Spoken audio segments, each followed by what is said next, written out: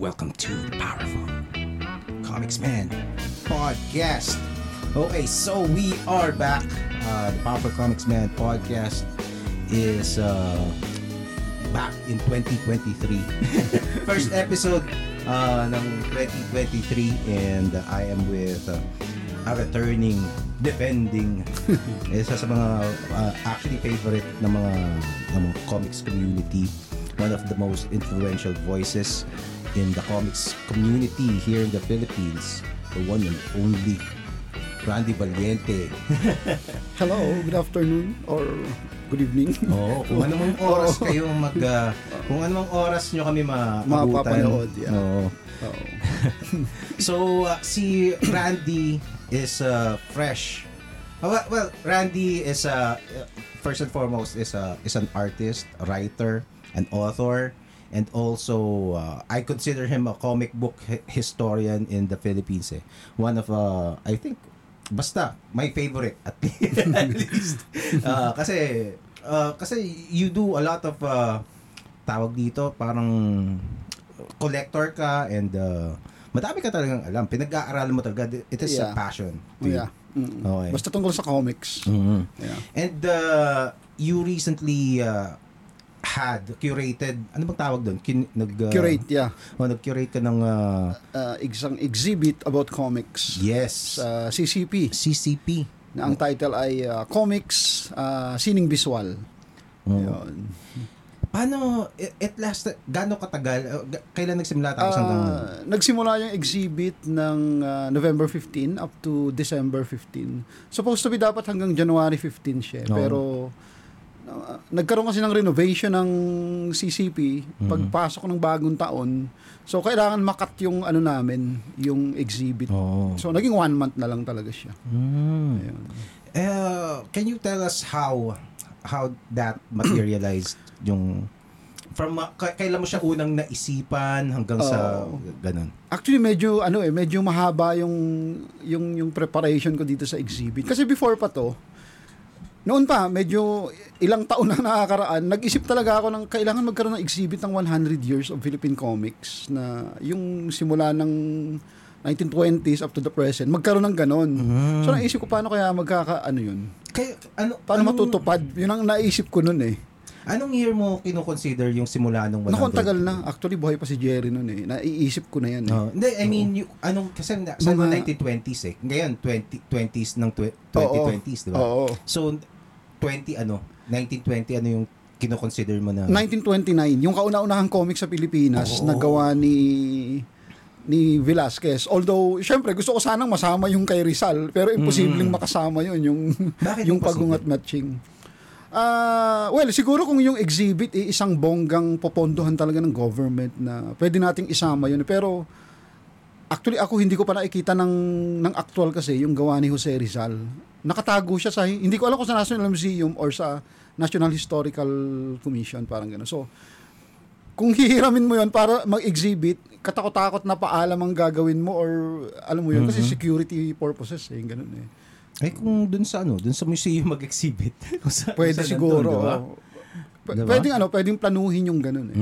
Pero yun nga, yung exhibit na nangyari sa CCP is, ang pinakamatanda kong nakuhang material is 1937. Yung Ponyang Halubaybay. Tapos mayroong kengkoy na 1938. Yun yung pinakamatanda kong nahiram ko lang. Paano mo nahiram? Ano yung proseso? At saka sa pagkakalam ko madaming pati mga contemporary, di ba? Oo. Siguro simulan ko muna kung paano ko nga nabuo yung sige. Ito kasing idea ng exhibit, matagal na sa akin, siguro mga almost 10 years na eh. Oo. Pero parang paano ko kaya gagawin? Parang napakahirap pa. Kailangan merong isang entity or isang organization na mag-organize nito or mag-sponsor eh.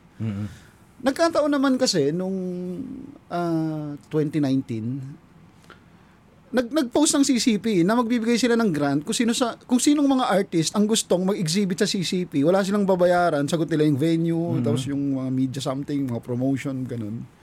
Mag-submit lang kayo ng proposal, parang ganun. So, ako naman nasa isip ko, i-propose ko kaya dito. Parang trip-trip lang. Oo.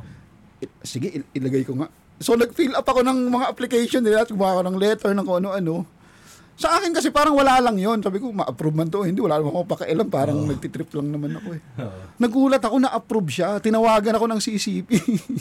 Sabi sa akin, Randy, approve yung proposal mo. So, mag-meeting tayo kung ano. Medyo, nung naano ko yun, sabi ko, bigla ako kinabahan. Sabi ko, totoo ba to? Parang nagtitrip lang naman ako eh. Bakit biglang naging na-approve? So, dahil nga ganun na, wala nang atrasan. So, nag-meeting kami. Binigay na yung mga requirements, lahat ng ano. Tapos, naset na siya ng ng 2020 ng parang April or May, mga ganun, naset na siya. Pero nung time na yun talaga, sobrang ko, sabi ko parang hindi ko kaya. 2019, tapos isiset mo na agad ng 2020. Sabi ko parang kailangan ko na ng tulong talaga ng maraming tao dahil dito. Binigyan ka ba ng tawag dito, ng deadline or? Oo, tsaka may schedule na kasi talaga, naka-schedule na. Ang nakakatawa nun, wala pang nakakaalam sa comics community na may ganung mangyayari. Kailan yun? Anong date yun? 2019. 2019. Parang ako lang yung nag-iisip ng ganun. Pero ang naisip ko nun, kahit mahirap, baka kayanin ko kasi ang gagawin ko na lang, manghihiram ako sa mga kilala ko ng mga lumang collection nila, ng mga ganun. So, naisip ko kahit mahirap, baka kayanin ko. Baka, yun ang nasa isip ko nun eh. Pero habang dumadating nga yung date nung exhibit, sabi ko parang, bigla na ako nalulula eh. Kasi dumadating na sa akin yung yung maraming alalahanin pagdating ng exhibit, sino yung mga imbibitahan ko, sino yung magpapakain, yung mga ganun, ang dami-dami nang pumapasok sa isip ko. Ang nakakatawa naman, pagdating ng 2020 ba, pumasok yung pandemic. Ay, oo nga. So, nag-email sa akin ng CCP, Randy, cancel ang exhibit, sarado ang CCP, nang hindi natin alam kung kailan magbubukas. Standby ka na lang. Tapos, kung naisipan mo pang mag-exhibit ulit, okay lang sa amin. Kung ayaw mo, okay lang din naman. Parang ganun. Nung nasa isip ko nun, nakahinga ako ng maluwag eh. Ayoko na, sakto.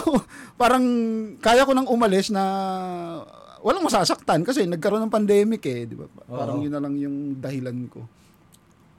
But then again, nung panahon na ng pandemic, kasi wala na tayong ginagawa lahat, di ba? Kung ano pinagagawa natin, nagbike na ako, kung ano. Doon pumasok sa isip ko, parang gusto kong ituloy itong exhibit. Parang ganun. Oo nga. Oo. So bakit? Bakit mo naisipan mo ituloy? Hindi ko alam eh. Parang lumakas yung loob ko dahil sa pandemic. Sabi ko, parang kaya kong gawin to. Kahit walang tulong ng iba, sabi ko, yun ang naisip ko. So yun nga, nag-email ulit sila ng 2021 ng December. Matagal eh. After a year na sila nag-email eh. Randy, medyo lumuluwag na. So wala na yung mga lockdown. Balak mo pa bang ituloy yung exhibit? Sumagot ako sa kanila after mga few days pa eh. Sabi ko, sige, tuloy natin ma'am. Game ako. So yun na. Yun na yung simula. So, nakipag-coordinate na ako sa mga kilala kong mga artists, yung mga veterano, yung mga collectors. Sabi ko, magkakaroon ng exhibit sa CCP, pwede kong manghiram ng ganitong mga materials. Kung ano yung meron kayo, hiramin ko. Parang mga ganun. Ilang pieces yung naisabit mo doon?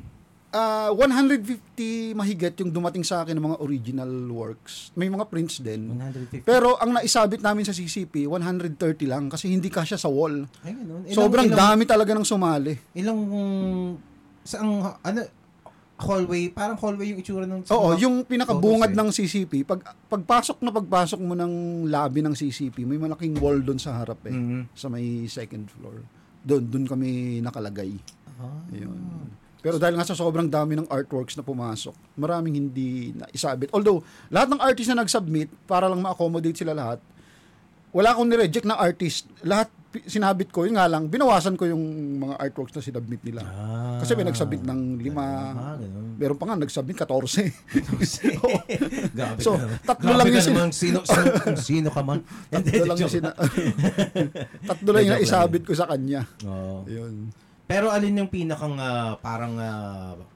tawag doon, crown jewel ng exhibit mo? Alam mo, natuwa ako kasi ang problema ko nung nakita ko yung mga nag-submit sa akin, karamihan kasi mga kabataan eh. Tapos ang mga collection ko kasi ng mga original, mga 90s and 80s. Ang wala ako talaga yung 30s, 40s, 50s. Ang swerte ko naman kasi si Alfredo Alcala Jr., yung anak ni Alfredo Alcala, na isang mahusay na illustrator, nagpahiram sa akin ng mga collection ng daddy niya. Original talaga? May mga original, may mga prints. Ayun, pinahiram. Pati mga litrato nga may mga letter pa ng ano gusto niyang i-exhibit Yung kay yung mga sa Komikero Comics Museum na gano'n ka din. Actually, isa nga yan sa pinag-iisipan ko nung una Ang problema ko kasi, pupunta pa ako ng San Pablo, tapos alam mo, pipick up mo, babalik mo pa, parang gano'n. Wala akong kasama Ako lang mag-isa talaga. Talaga? As in, super, tapos yun, yung apo ni Tony Velasquez, si Ian Velasquez, nakahiram ako ng dalawang original ng Kenkoy tsaka ng Ponyang Halubaybay. Tapos yung Kuching, nagpahiram sa akin ng prints. Yun, hindi akala ko nga ipapahiram yung original pero prints lang. Merong dinisplay dating original yung di ba? Sa Comic-Con dati. Yung malaki, di ba? Tapos Oo. Basta ang laki nun. Nakakatuwa yun Oo nga. Hindi ko alam kung nakanino yun kasi di ba nung magkakapatid kasi yung mga anak ni Kuching. So hindi ko alam. Ang kontak ko lang kasi si Makoy. So kung ano yung meron sila Makoy, yun na lang yung nasabihan ko. Oo. Pero how did it go? Grabe, first pala muna. Kailan siya nung nabubuo na alam mo sobrang kasi nung nabubuo na yung exhibit. Nung pumutok pa lang yung balita na magkakaroon ng ganun sa CCP kasi may mga may mga unang promotion na na magkakaroon nga ng isang malaking exhibit sa CCP.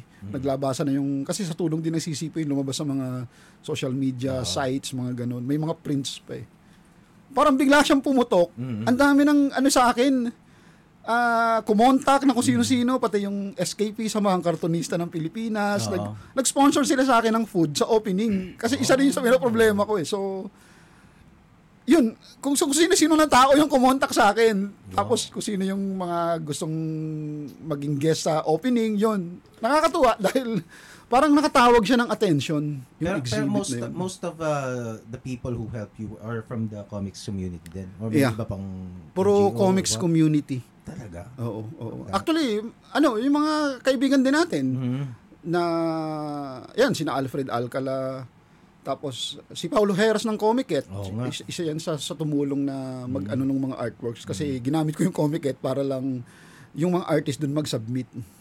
Para isang pick-upan ko na lang.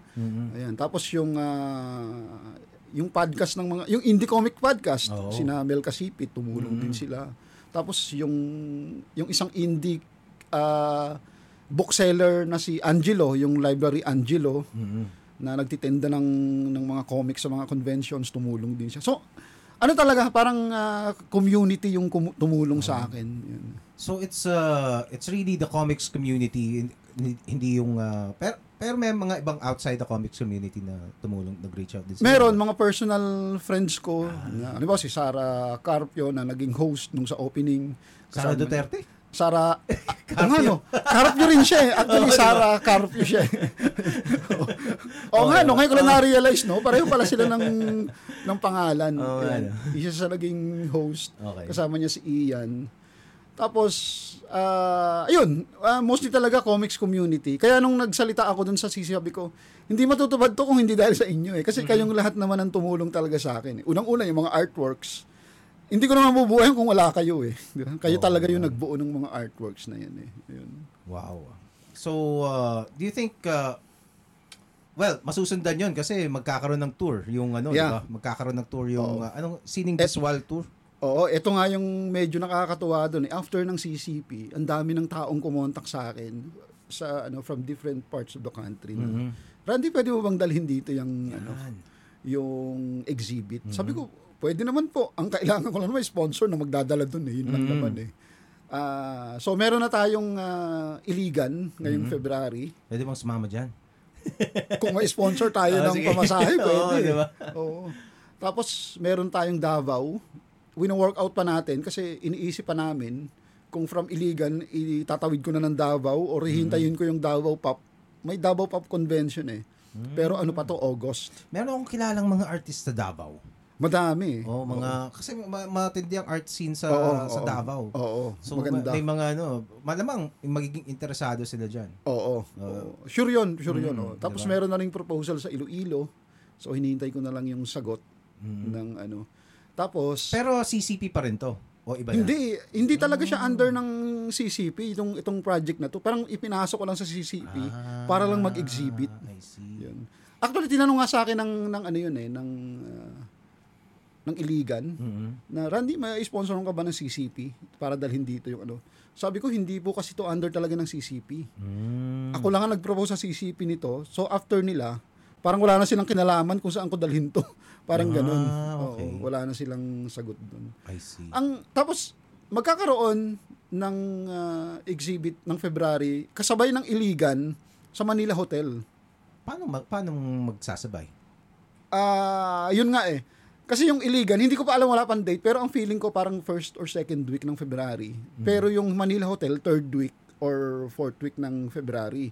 Ito naman, ang mag-sponsor dito, Liwayway tsaka Manila Bulletin. Ano pa rin ba ang Liwayway? Malakas pa rin ang Liwayway. Oo. Ngayon, ang iniisip ko kasi, paano to? Magsasabay eh. Paano yung mga materials? Buti na lang pumayag yung Iligan na prints. So, ipiprint mo pa yung So, kailangan meron akong printed version ng mga artworks.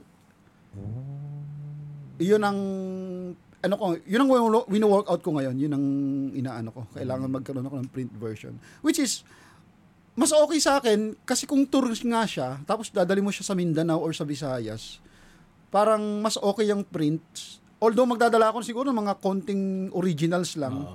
Pero kasi kung ganun nga kalayo, 'di ba? Tapos hindi naman ako doon nakatira, hindi ko siya mababantayan ng buong buwan kasi kung 1 month na andun. 'Di ba? Mas okay sa akin ng print. Ayun. So, yun yung mga naka-line up ngayong February. So, kumusta yung yung exhibit sa CCP? Grabe, sobrang natuwa ako kasi nagpuntahan talaga yung yung mga artist na tsaka yung mga veterano. Nung nakita nila yon, sobrang tuwa nila. Paano? Oo. Sabi nga nila, Randy, grabe ka. Sino kasama mong nagbuo dito?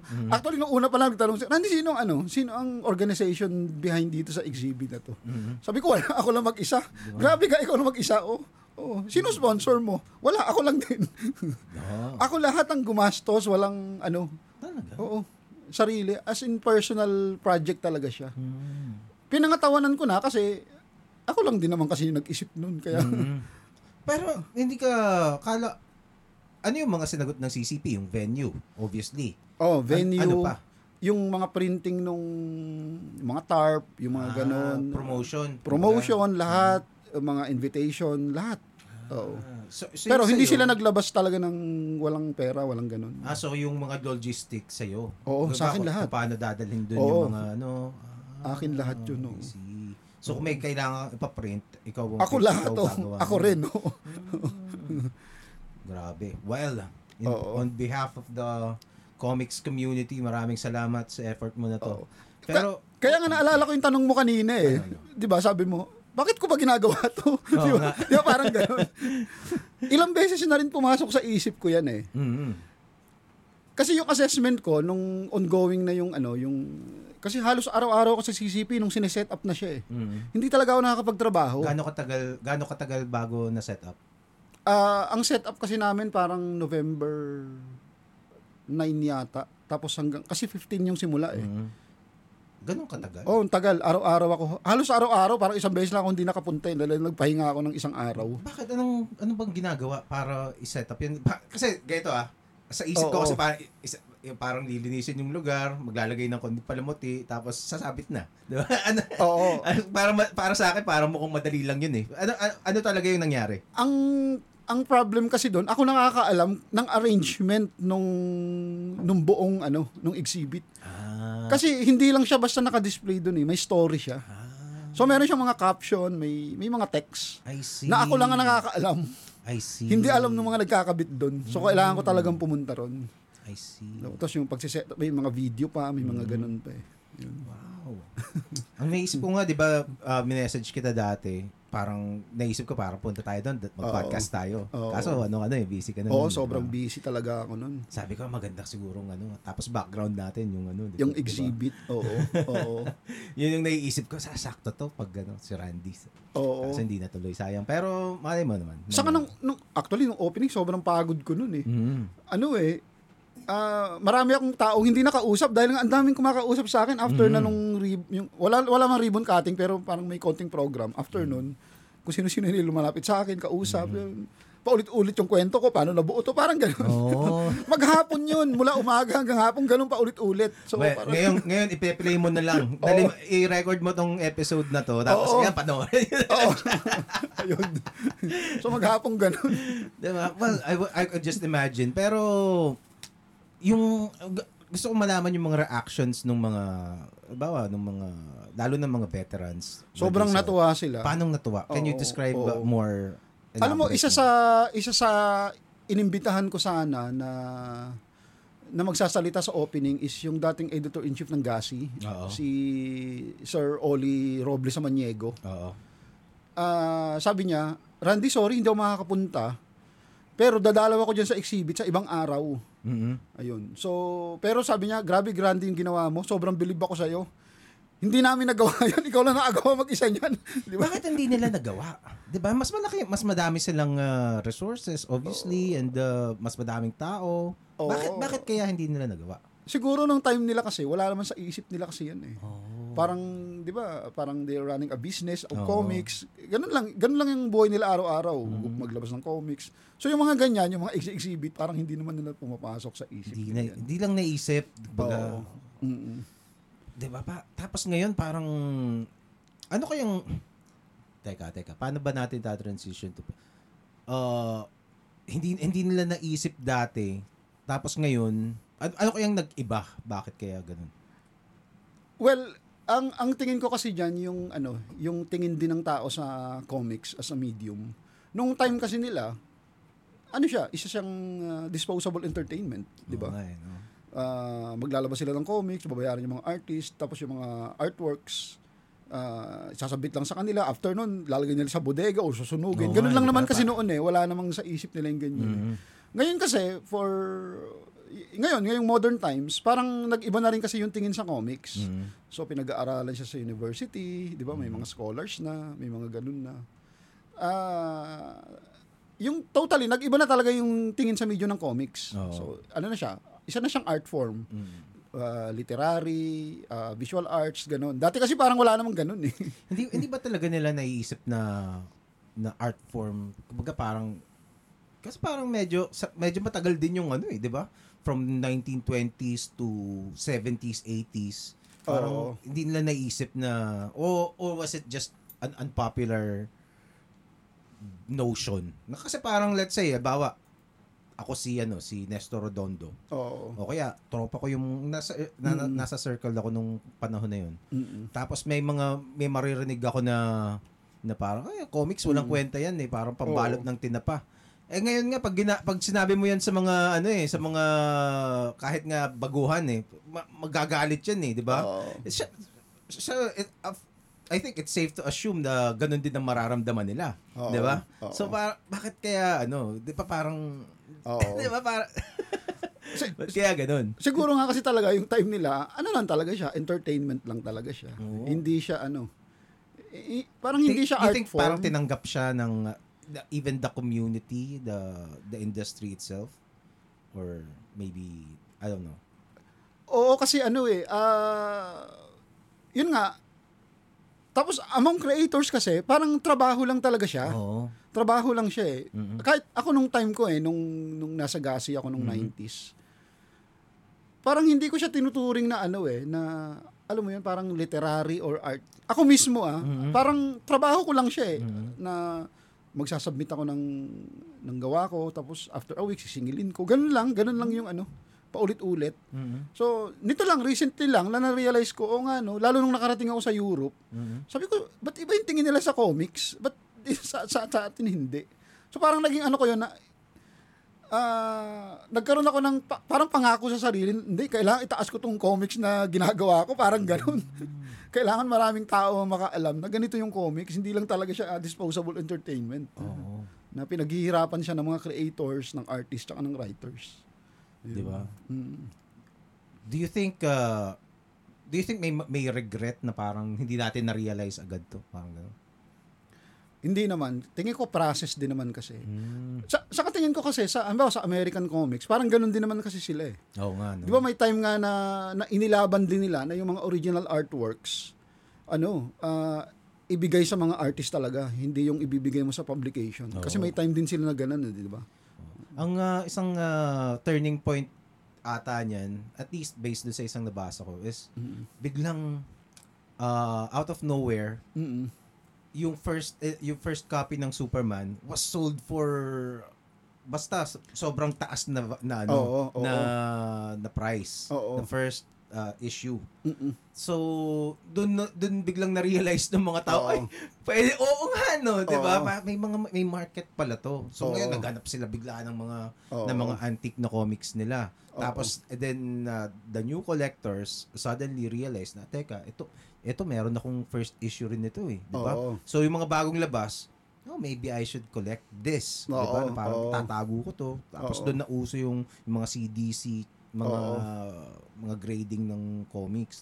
Actually nakatulong yung nangyayaring ganyan sa American Comics. Yung sa pagtingin ng mga Pilipino. Kasi nga nakikita nila, di ba itong mga Superman number 1 ang tataas ng mga value, bakit sa akin hindi, di ba? So parang nag-iba na mahalaga rin pala yung mga first issue ng Darna, yung mga ganun, di ba? Meron pa kayong existing na first issue ng Darna? Actually, isa sa tanong ko yan eh.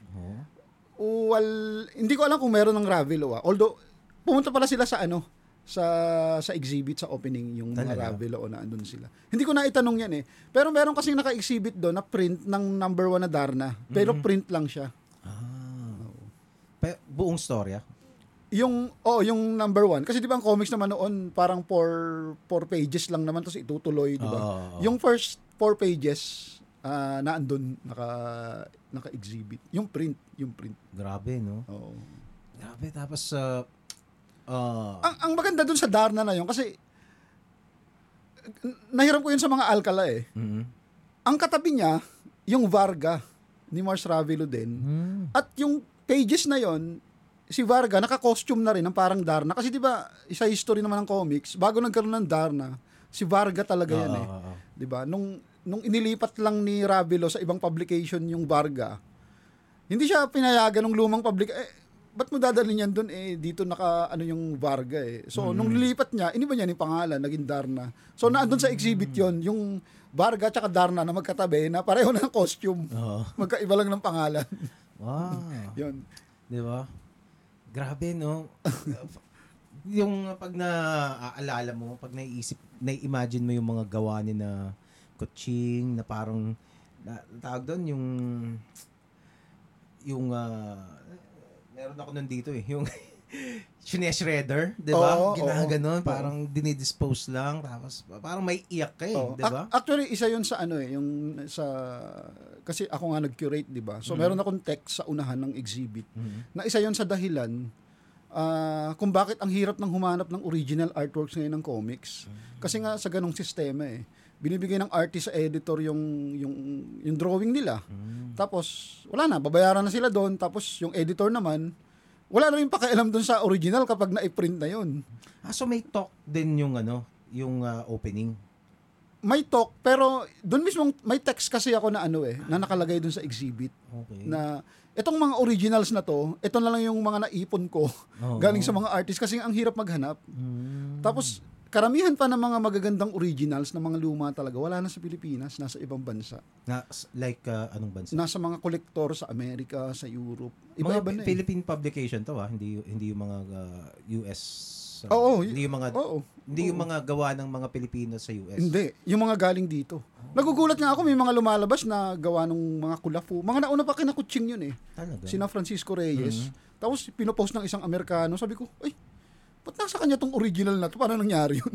Diba? Yung mga ganun. Yung mga mahirap nang hanapin, wala na rito. Konti na lang talaga yung mga naiwan. Grabe, no? So, Kapag may pumunta nga sa exhibit na hindi masyadong aware sa nangyayari sa comics, malalaman nila, ganun pala. Kaya pala tong mga artworks na to mahalaga. 'Di ba? Kasi wala na eh. Nasira na or nasa ibang bansa na, hindi mo na makikita talaga siya. Yes, and it's also a huge source of pride as an artistic nation, 'di ba? Oo. Kasi ako dati nung first time kong na-expose dun sa mga gawa ni na Koching and the Greats dahil kay Jerry. Diba? Nung una parang, kasi napasama ako sa Komikero group dati. Tapos, doon ko lang nalaman. Tapos yung meron siyang mahilig siya mag-post dati ng mga old works kasi collector din si Jerry. Tapos sabi ko, wow, Pilipino to. Mga Redondo, di ba? Mga Redondo, Koching, Alex Nino. Yan, si Alex Nino pa rin yung favorite ko. Alfredo Alcala, di ba? Kumbaga parang, makikita mo yung level Tapos ginawa nila to 1930s, 40s, 50s, 'di ba? Tapos pag kinumpara mo yung ginagawa sa US, ang layo Siyempre legends din sila yung mga illustrators doon. Pero pag kiningnan mo yung level ng complexity ng illustration wise, lamang na lamang talaga yung mga artist na Pinoy, 'di ba? At saka ako, na-shock ako nun Nung una kong nalaman, syempre, as an artist myself, parang, wow, ito pala yung legacy, ito pala yung, anong mas tamang word?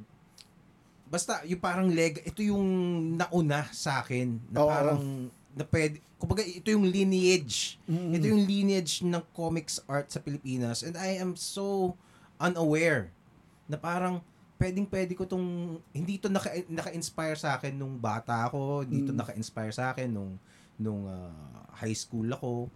Parang I was in my early 20s already when I discovered them. And I could just imagine if kung nakita ko 'yon nung bata diba? Ako, diba? Wow. At saka alam ko na Pilipino yung gumawa. Diba? Kasi dati makikita mo yung mga X-Men, lalo sa TV na X-Men, dito. Meron din. Although iba yung genre ng sa atin di ba? So, yun. Isa yun sa nakikita ko na na dahilan kung bakit parang dumami yung influence ng American, lalo ng Japanese sa mga drawing ng mga batang sumulpot. Ng yung lalo siguro nung mga pagpasok ng 2000. Kasi parang wala silang reference na may ganito palang mga Pilipinong artist na nag-i-exist. Hindi nila alam. Samantalang halimbawa sa history ng American comics, meron silang tinatawag na parang Filipino School of Comics Illustration na hindi tayo aware na may ganun pala, di ba? Sila ba't alam nila tapos dito hindi alam? Kasi nga wala tayong basihan nung 2000 saka ba naman makakita ng mga Redondo, mga Kuching, di ba? Kung wala pang internet, wala namang nakakaalam na niyan hindi na nila alam Saka parang nawala sila nung nag-migrate sila. Nawala yung gawa nila dito, 'di ba? Tapos mga mga 70s ata, 'di ba? Tapos ang nakakaalam lang kasi kina Kuching, kina Redondo, kami lang, yung mga nasa Gasi, nasa Atlas, kasi nakakapagpa-xerox kami, doon galing sa ibang artist. Sabi, uy, may gawa ko na yung Redondo rito, pa-xerox naman, ganun. Talaga? Kami lang nakakaalam ng mga gawa nila. So kung wala pang ang internet, hindi malalaman ng mga bata yung gawa talaga nila. So may archive yung Gasi ng mga gawa nila? Wala wala rin. Saan yun nakuha yung mga references? Merong mga artist kasi na may mga copy talaga ng mga luma, tapos xerox lang yan pasa-pasa na lang ng reference, tapos babayaran na lang. Diba? Pare, pa-xerox naman yan. Bayaran na lang kita. Sige, 1,000, ganun. Wow. Ganun na lang nangyayari. Xerox. Wow. Kaya ako ang dami kong xerox ng kung ano-ano ng Redondo, ng Kuching, puro xerox. Kaya pala, makikita mo pa rin yung bakas nung nung style nila doon sa mga 90s comics. Makikita mo pa rin Kaya pala. Kasi parang nakikita ko yung mga gawa nito. Hindi naman sa kasi mga masters kasi yung yung mga sina Koching. Pero parang makikita mo yung bakas pero hindi ganun ka-skilled. Kumbaga, I'm sorry to say. Pero makikita mo yung pinagkuhaan ng Correct. style, kung paano gumawa ng mga muka, kung paano gumawa ng halaman, ng mga dahon, 'di ba? Actually, ako personal nangyari sa akin 'yan eh. Ako hindi ko makikita yung gawa ko eh. Ganun yata eh, no? Pag ikaw yung nag-drawing ng gawa, parang hindi mo masyadong makikita yung sarili mo eh. No? Maraming tao nagsasabi sa akin na parang may classic yung dating nung drawing mo. Siguro sa brush strokes or sa pag-render or sa blocking. Hindi ko alam eh. Hindi ko pa masyado siyang ma-decipher yung gawa ko eh. Ang naisip ko kasi, siguro nga kasi nung nagsimula ako mag-aral ng comics dito sa Pilipinas, ang pinapakopya sa amin ng teacher ko, yung gawa ni Kuching, gawa ni Redondo. So na-absorb ko yun. Yung mga ganon, yung rendering nila, yung pitik ng brush. Kaya nakukuha ko yun. Kahit medyo modern yung approach ko sa paggawa ng comic, lalo ngayon, kasi na-influensyahan na ako ng mga Europeans, ng Japanese. Pero parang may something na galing talaga sa old school Filipino yung gawa ko. May ganon akong nararamdaman na galing doon. Oo. Wow. Makikita mo talaga, no? Oo. Makikita mo. The same thing, like you mentioned kanina, makikita mo rin yung influence ng mga, kung ano yung uso ng panahon, lalo ng mga, yun nga, yung mga anime at saka manga. Oo. Tapos makikita mo, madaming gano'n na... Oo. Kaya siguro, actually, napaisip ako dyan sa sinabi mo na kaya siguro yung mga artist na kahit hindi ganun kaano yung skill, may something na galing, may pinagkunan eh, di ba?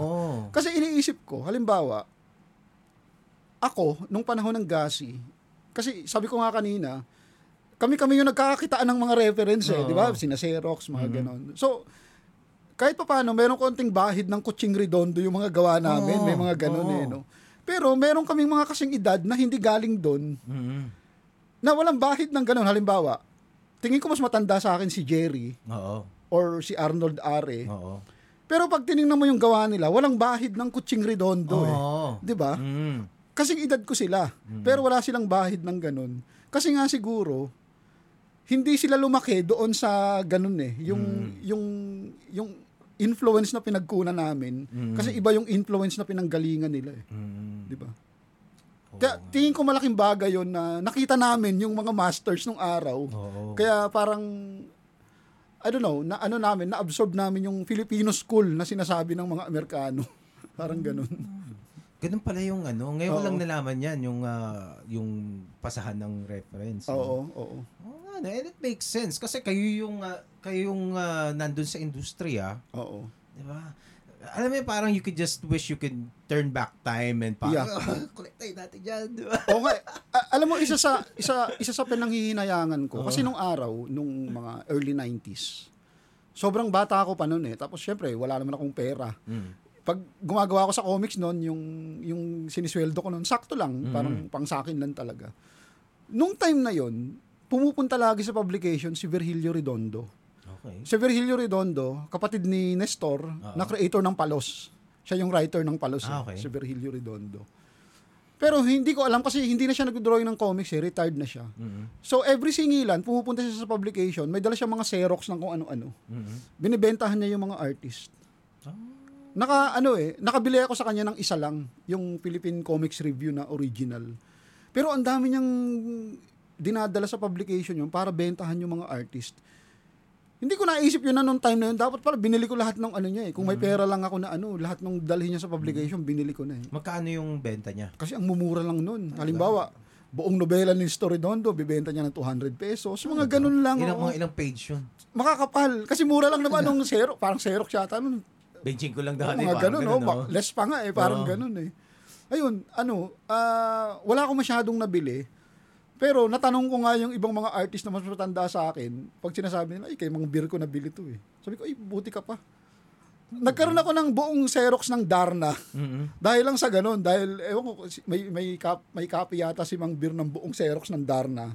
Ng number 1, yung buong libro. Nakapagpa-Xerox ako dahil kay Mang Beer. Naiisip ko rin na kung hindi pala dahil kay Mang Beer, hindi rin kakalat to eh. Aling to? What do you mean ito? Yung mga Xerox na yun, yung mga reference na yun, na kumalat sa mga artist. Kasi si Mang Beer talaga yung nagkalat sa mga artist ng kung saan-saan eh. Kaya nagkaroon kami ng mga copies. May mga kopya ako ng mga lumang Kuching na sobrang labo na ng Xerox kasi baka mga pang-5 beses ng Xerox ng kung ano-ano. Meron ako mga copies ng mga ganun, yung mga palasig, yan. Meron ako. Kaya pala, kaya pala talagang mahal na mahal mo yung comics. Oo. Na parang, kumbaga parang nakikita mo, you were totally inspired by it. Yeah. Na parang kasi, ako kasi, magkaiba tayo eh. Ako kasi parang, I appreciate the art na parang kita ko yan, and I appreciate that this is the lineage, this is the legacy that I am following as a Filipino artist. Pero hindi ko na-experience na basahin talaga sila. Kasi hindi na kumpleto eh, 'di ba? Tapos kumbaga in the same way that parang I'm watching the MCU right now, na parang nasusundan ko. Kumbaga alam ko 'yung nangyari. Ako alam ko lang na si Darna ganito, may kalaban siyang Valentina, may kalaban siyang babaeng Lawin, 'di ba? 'Yun yung ganun lang. Pero kung tatanungin mo kung ano mga how it went, yung kung ano nangyari doon sa kwento niya, wala akong alam masyado, di ba? Kumbaga, alam ko lang mga nangyari sa mga pelikula na ibang napanood ko. So, siguro hindi ganun yung connection ko, ka-strong yung bond. I'm bonded with the character because she is a Filipino icon, yung character. Pero yung story niya, magkakaiba na yung interpretation sa mga movies eh. Di ba? So, parang mahirap ng mag-pinpoint ng actual na story ni Darna, unlike katulad nung kay Superman, 'di ba? Na parang ganito, kay Spider-Man namatay si Uncle Ben, 'di ba? Tsaka may mabibili kang halimbawa number 1 ng Superman, 'di ba? Reprint sila ng reprint niyan eh. Sa atin kasi walang ganoon kasi nga walang kultura. Tsaka wala kang i-reprint kasi walang materials eh. Yung meron akong kumpletong Darna nung buong yung book 1 na 'yon. Ang problema nga, dahil Xerox, parang paano mo i-republish to? Ang labo-labo na. Parang kailangan mo ng What if i-trace? Pwede, pero kailangan ng matinding ng artist. Kasi 'di ba yung kung natatandaan mo yung El Indio, naging project ni Jerry yan para sa Vival, 'di ba? Yung El Indio na i-publish yan kasi meron siyang kumpletong El Indio na na comics. From comics, wala na yung original na art eh. Pero nung ini-scan nila yon, parang ini-scan nila ng 600 DPI tapos nililinis pa ng katakot-takot, 'di ba? From comics yun na. Yung comics na yun medyo malinaw. Yung sa amin kasing copy from Xerox na ang labo-labo na. Parang paano mo gagawin to? Lilinisin mo ng todo-todo to. Tingin ko pwede siyang restored version. Yeah. Parang you would just have to admit that this is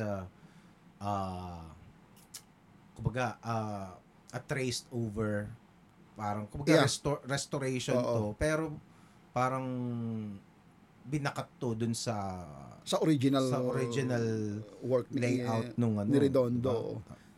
This is how, pero may interpretation siya nung nag-trace. Pero ang importante kasi parang makita mo ulit yung kwento. Yung una, diba? una. And of course, like you said, kailangan magaling yung gagawa, di ba? Unless merong copy talaga nung comics na lumabas. Hindi ko alam, baka yung mga Ravelo meron na eh. Pwede nila kasing gawin yun. Parang lilinisin nila ulit tapos i-republish ngayong Not to parang magawa ng mag-smear pero parang do you think yung mga may-ari ng mga rights na to, parang do you think they really realize what they have? Conforme sa ang nakikita ko kasi ngayon yung talagang concern na lang sa mga tatay at lolo nila. Ravelo, Kuching, Alcala. Kasi kung merong ganun, kung may ganun, parang wouldn't it be parang kumbaga parang common sense na hindi kailangan ilabas to kasi this is kumbaga parang gumawa ka ng Biblia ng Darna. Ito yung canon, 'di ba? Kung gagawa ka ng iba, at least may basihan tayo kung tama ba yung ginagawa ng mga TV shows na 'yan, 'di ba? Yun nga eh. Marami kasi sa mga sa mga apo at anak na nung mga lumang creators na parang tapos na yung legacy nung lolo at tatay nila. Parang after nun, wala na. Iniwan na nila, 'di ba? Saan mo hahanapin ngayon yung mga creators ng Baroque, yung mga ganun. Yung sa Zuma wala na nga eh. naabutan natin si Jim Fernandez, nagbenta pa nung parang few years ago. Pero yung mga anak, parang wala na, di ba? Hindi mo na malalaman. Ano bang pwedeng gawin sa Suma? Isa sa mga sikat na characters yun ng comics. Yun, yung mga ganun, mga wala na talaga, hindi na nila pinapansin. Kasi kung nag-i-exist yung actual yung parang pwede mong gawin na yung katulad ng ginawa ni Jerry. Oo. 'Di ba parang napaka brave, parang yun nga common sense, 'di ba? Parang bakit nandito lang to? Gawin natin, i-release natin to kasi this is a Filipino legacy, hindi lang sa sa pamilya nila pambansang yan character yan Oo. Pero buti nga ngayon may mga ilang tao na gano'n na yung yung tingin nila. Halimbawa, yun nga yung Kuching family, nagre-republish na sila nung gawa ni Kuching. Diba? Sino pa ba? Well, I suppose wala talaga yung material. Yun ang mahirap kasi. Yun ang wala yung material. Kasi kung wala talaga, wala tayong magagawa, 'di ba? Pero kung merong nandun, nasa baul lang, 'di ba? Tapos alam mo na nandun, 'di ba? Labas niyo na. 'Di ba? Okay, bibili namin 'yan. 'Di ba? Kasi baka 'yun ang niisip na, baka sino bang who would put value in this? Baka Tsaka naalala ko, kinausap din ako ni ni sa Comiket. Kasi 'di ba nagpa-publish sila ng mga comics ngayon. Tinanong ako ni Paolo, Randy, may kilala ka bang mga veterano na kumpleto yung gawa, pwede naming i-republish diba? Yung mga gawa nung araw. So, sinabi ko yun sa mga veterans, may mga chat group kasi kami. Sino bang gusto? Wala naman nag-react. Talaga? Bakit kaya? Baka either wala silang... Malamang wala talaga. Wala sila or... tingin ko, kung meron... Sasabihin nila diba? Tingin ko wala nga rin Wala. Nakakalungkot talaga. Isa rin sa kwentong nangyari niyan, one time si Makoy Kuching, nagtanong sa akin yan kasi balak nilang i-publish yung isang gawa ni Kuching na hindi ko matandaan kung palasig o kompleto kasi ako nun sa Xerox. Tinanong ako ni Makoy, Randy, kulang kasi kami ng page ganito sa palasig. Meron ka ba? Sabi ko, meron ako Kaso Xerox to, titingnan ko kung ano yung copy. Nung hinukay ko yung mga luma kong Xerox, tapos tiningnan ko yung page na hinahanap ni Makoy, nakasulat sa Ilocano. Talaga? Hindi ko kasi nabasa yung buong libro, kaya nung binasa ko sabi ko, halo-halo pala tong Xerox na to. Merong Tagalog, merong Ilocano. Parang, ewan ko sino yung nag-compile nun. So, tinranslate pa? Kasi lumabas sa Liwayway, sa Banawag, yung mga ganong Hiligay nun. Wow! Hindi ko alam yan, ha? Doon ko lang nalaman, ba't Ilocano to? Sinabi ko nga kay Makoy yun, Makoy, itong kopya ko, nasa Ilocano. Tapos ang labo pa. Parang imposibleng ma-republish ngayon to. Unless baguhin talaga ng drawing. Tingin ko, I think we can propose, if I'm to propose anything to you, di ba? Kung meron kang kumpleto na kwento, kahit malabo, subukan lang natin na ilang pages, i-trace natin. Tapos tingnan natin kung ano magiging... malinaw, no? Hindi, kung ano yung magiging reaction ng mga tao. I-trace natin. Di ba? Pwede, tapos, tingnan lang natin kung ano magiging reaction. Tinrace natin. Tapos papakita natin. Bakit mo tinrace? Kasi ganito yung itsura nung nag-existing So, tingnan natin kung baka maging okay. Di ba? Tapos pwede, kung let's see. Maging project na yung isang buong book na gano'n, no? Sendan mo ako. Sendan mo ako ng mga 3 page. Minsan nga naiisip ko yan na ba't ba wala ako naging lolo o tatay na comic creator nung araw? Para ako na nag-handle ngayon, di ba? Oo nga, no? Di ba?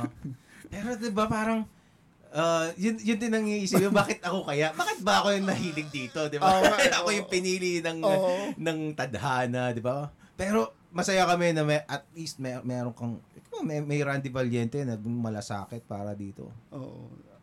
Well, hindi ko rin maintindihan Parang abstract sa akin yung tanong din na yan Parang siguro nga dahil yung exposure ko sa comics kasi maaga pa.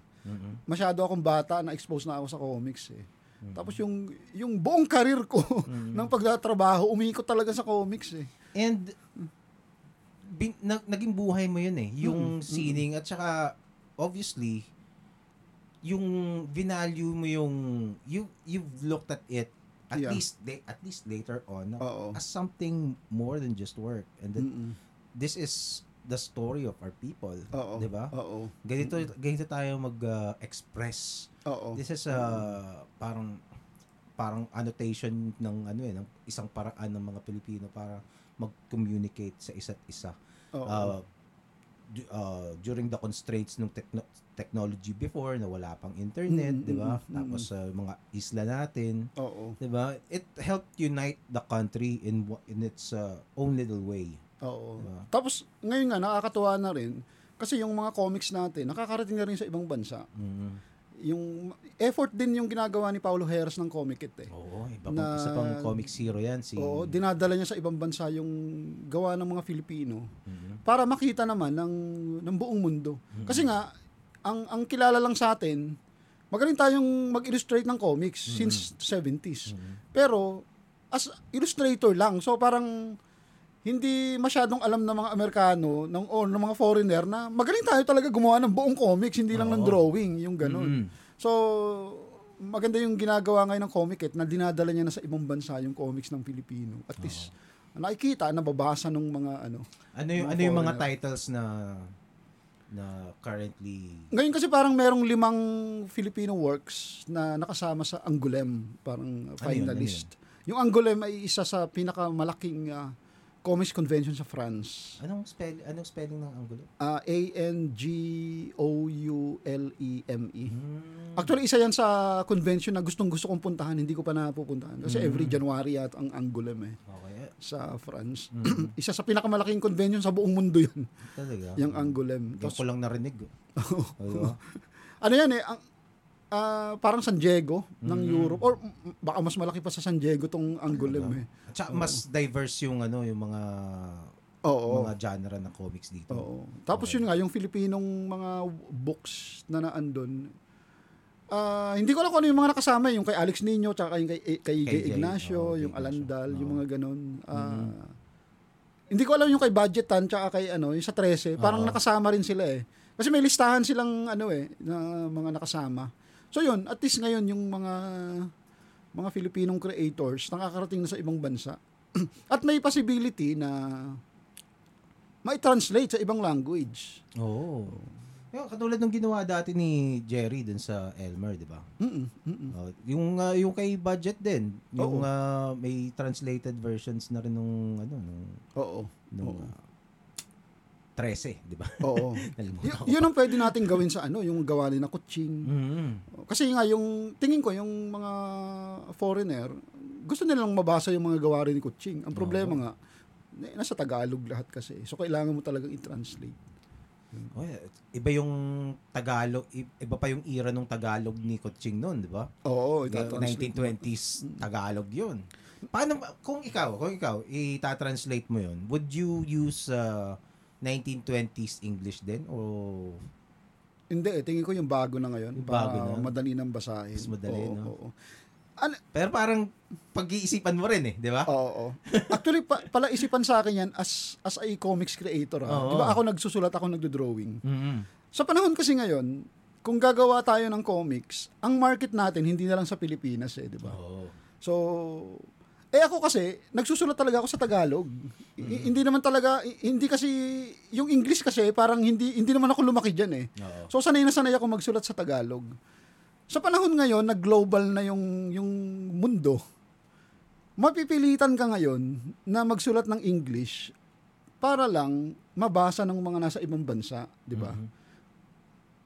Kailangan mo talagang gawin yun unless gusto mo lang talaga dito sa Pilipinas. Pero dahil nga global na ang mundo, kailangan mabasa rin ng mga tao sa ibang bansa.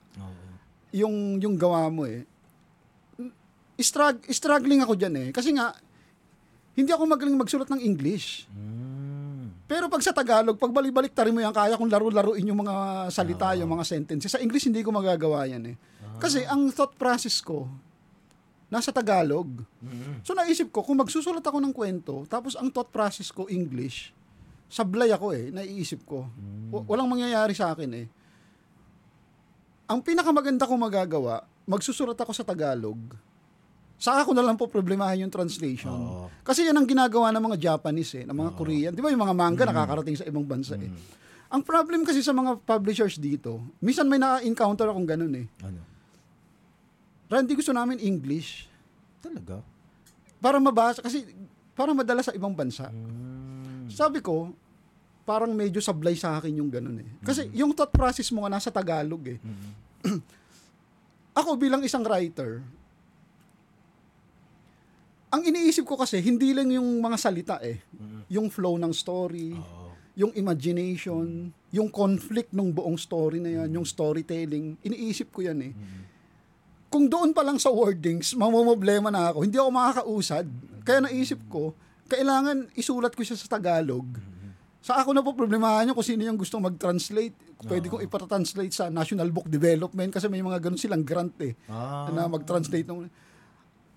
At least yun, medyo gamay na gamay ko, di ba? Kasi ang importante, maging okay muna yung kwento, di ba? Oo. Ganun yung pwede nating gawin dun sa mga trabaho ni na Kuching, ni na Redondo na mga nasa Tagalog, i-translate natin ngayon into English. At baka mas maganda yung kalabasan. Kasi yung kwento buo na eh. Di ba? Hindi mo pwedeng pakialaman na yun eh. Oo, yun na yun. Ang isang sa nuance din sa translating is yung minsan walang direct translation yung mga Correct, yung mga salita natin sa English. Yung context talaga yung kukunin mo, yung context. Kahit nga yung sa yung pag binasa mo yung ibang coaching na kasi ang Tagalog nila yung Tagalog dati eh. Meron silang mga parang jologs. 'Di ba? Kung yung mga 1920s na Pilipino hindi nila alam 'yun eh. 'Di ba? Kasi hindi nila panahon 'yun. So yung ibang mga parang mga salitang katulad ng jologs nung panahon nila, nakalimutan na rin natin, hindi na rin natin alam. So ano kayong sabihin nito, itong word na 'to? Diba? So minsan kailangan hanapin mo pa. Tsaka meron talagang magaling mag-translate. Oo.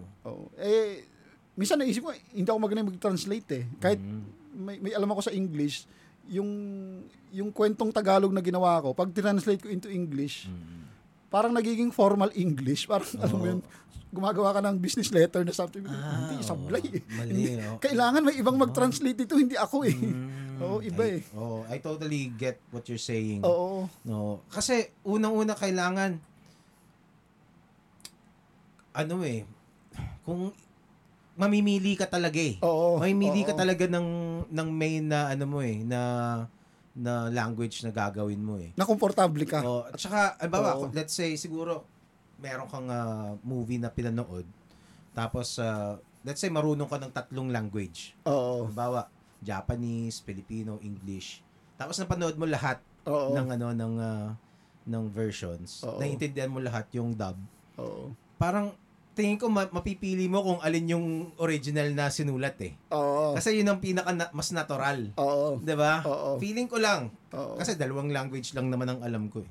'Di ba? Pero pag halimbawa kasi yung mga dinub na galing sa Korean, 'di ba? Parang hindi ganoon ka natural yung yung lalo na dati, 'di ba? Yung mga anime. So siya, parang mahuhuli mo eh na parang 'di ba? Tapusin. Kung Pilipino nagsulat noon, malamang iba yung sasabihin niya eh. Di ba?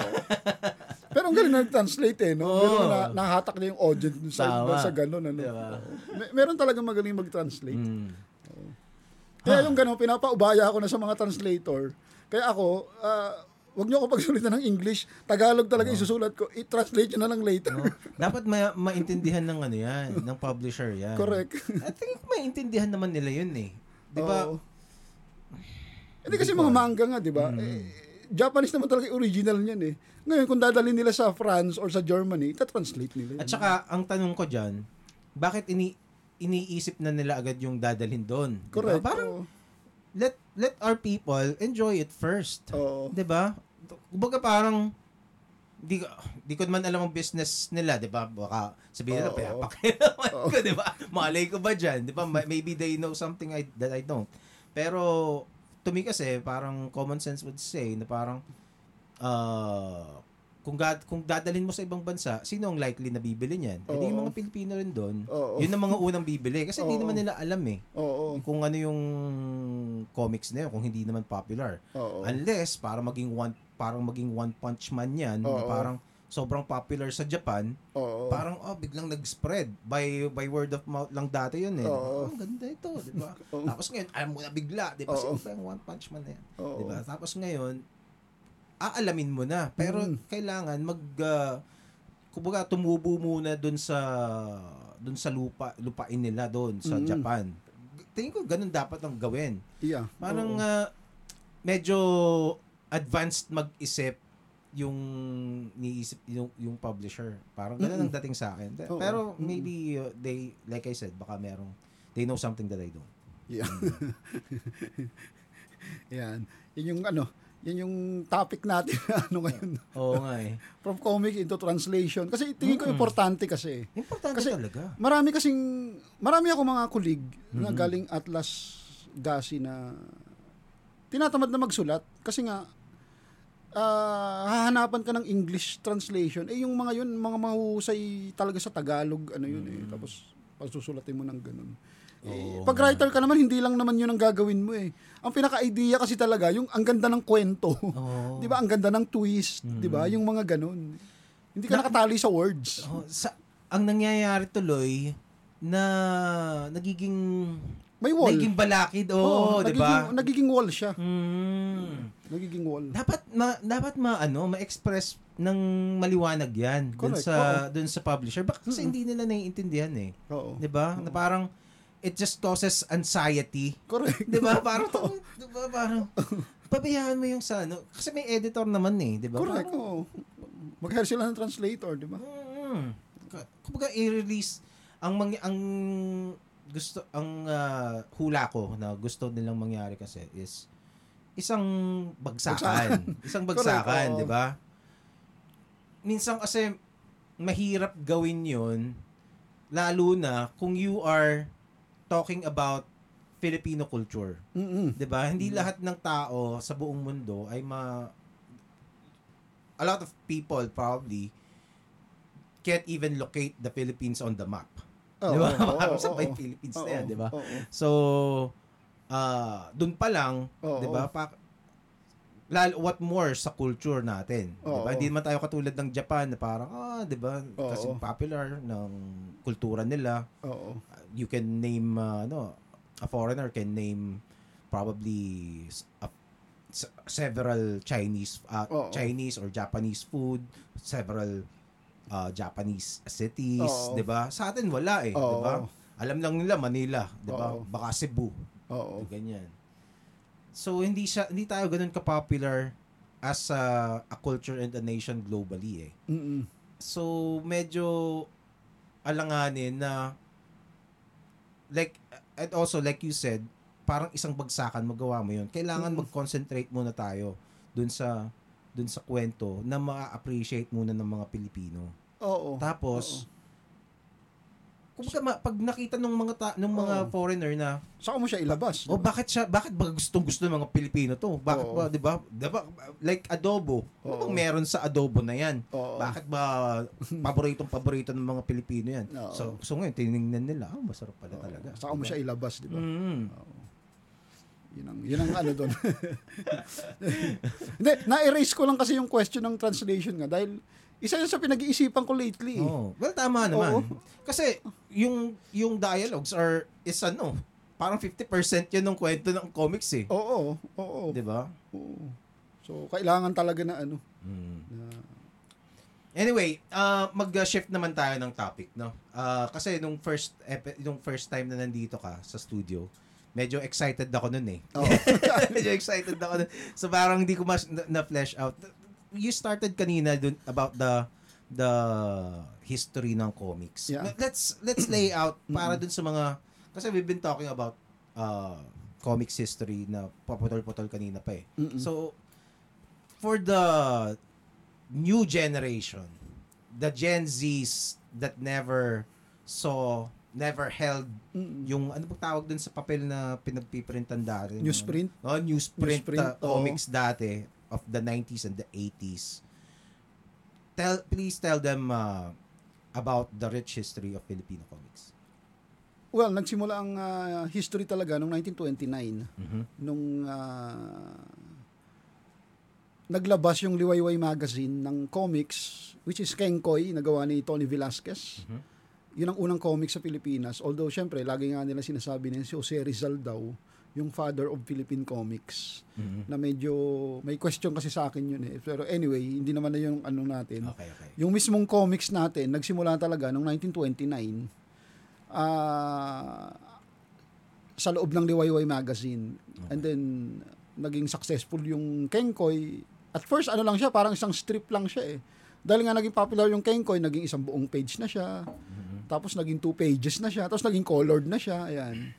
Tapos 1950s, after ng World War II, diyan na talaga lumakas yung comics. Noong 1946, lumabas yung Halakhak. Tapos 1947, lumabas yung Filipino Comics. Yung Filipino Comics, sobrang lakas siya. Yung Halakhak kasi namatay after 10 issues. Kasi ang katwiran nung publisher na yon, which is isang attorney, parang hirap maningil. Kasi parang wala pa siyang masyadong wala siyang resources gaya ng Filipino Comics. Yung Filipino Comics kasi, ang may-ari niyan, yung publisher ng Liwayway, tsaka ng ibang mga dyaryo, mga magazine. So, ang dami nilang tauhan. May taga-singil, may taga-hatid, may mga ganun. Kaya, yung Filipino Comics, yung talagang super laki na comics under Ace Publications. Tapos after nun, naglabasan na yung Hiwaga Comics, yung Pinoy Classics, yung mga ganun, sunod-sunod na yan. Tapos, dyan na naglabasan yung mga creators natin magagaling. Sina Kuching, sina Redondo. Although si Kuching kasi medyo nauna eh. 1930s pa siya eh. Si Redondo, sumika talaga ng mga 1950s. Yan, 1950, lumabas yung Darna, number 1, 1950 yan eh. Tapos yan na, naglabasan na sina Alcala, sina Alex Nino. Tapos, 1960s, meron na silang mga estudyante, sina Redondo, mga naglabasa na rin yung mga veterans. Nandiyan na sina Hal Santiago, sina Nestor Malgapo, mga dyan naglabasan yan mga 60s. Tapos 1970s, pumunta rito yung editor ng DC Comics, naghanap ng mga artist dito. So, nag-apply nga sina Redondo, sina Alcala, sina Nino. So, kinuha sila doon sa Amerika. Hanggang nagkaroon ng Filipino invasion sa American Comics. So in-invade ng mga Filipino yung comics nila. Kung titingin kayo ng mga 70s comics ng Amerika, lalo yung mga early 70s, lalo sa mga genre ng horror, ng mga ganun, yung mga drama, puro mga Pilipino. So nagkaroon ng Filipino invasion. Yun yung pinaka mga highlight ng Philippine comics. Pero ang tingin ko, ang pinakamalakas talaga ng bentahan ng comics sa buong history nito, nung 70s tsaka 80s. Kasi millions of copies na yung lumalabas dito eh. Talaga? 70s, 80s? Oo. Hindi 60s? 50s? Hindi. Hindi. Tapos, yung mga sikat na title ng comics, halimbawa, Pinoy Comics, halimbawa, lumalabas lang yan ng Martes. Dahil nga sa sobrang lakas, sabi ng publisher, ay ilabas din natin siya ng Friday. So, naging twice a week. Maraming comics ang naging ganun naging twice a week. Yung Love Life, Pinoy Comics, Pinoy Classics. Kasi nga sa sobrang lakas ng comics at gustong kumita ng gusto ng mga publisher, ilabas natin to na twice a week. Which is naka-apekto naman sa mga creators. Lalo sa mga illustrators, di ba? Sa writing kasi, madali ka makatapos ng kwento sa loob lang ng isang upuan Minsan 30 minutes to 1 hour. Pero yung pagdodrawing, hindi mo kaya ng 30 minutes yan Mag-i-spend ka ng buong araw dyan. Halimbawa, kung gumagawa ka sa Pinoy Comics na lumalabas ng Monday, may nobela ka ron.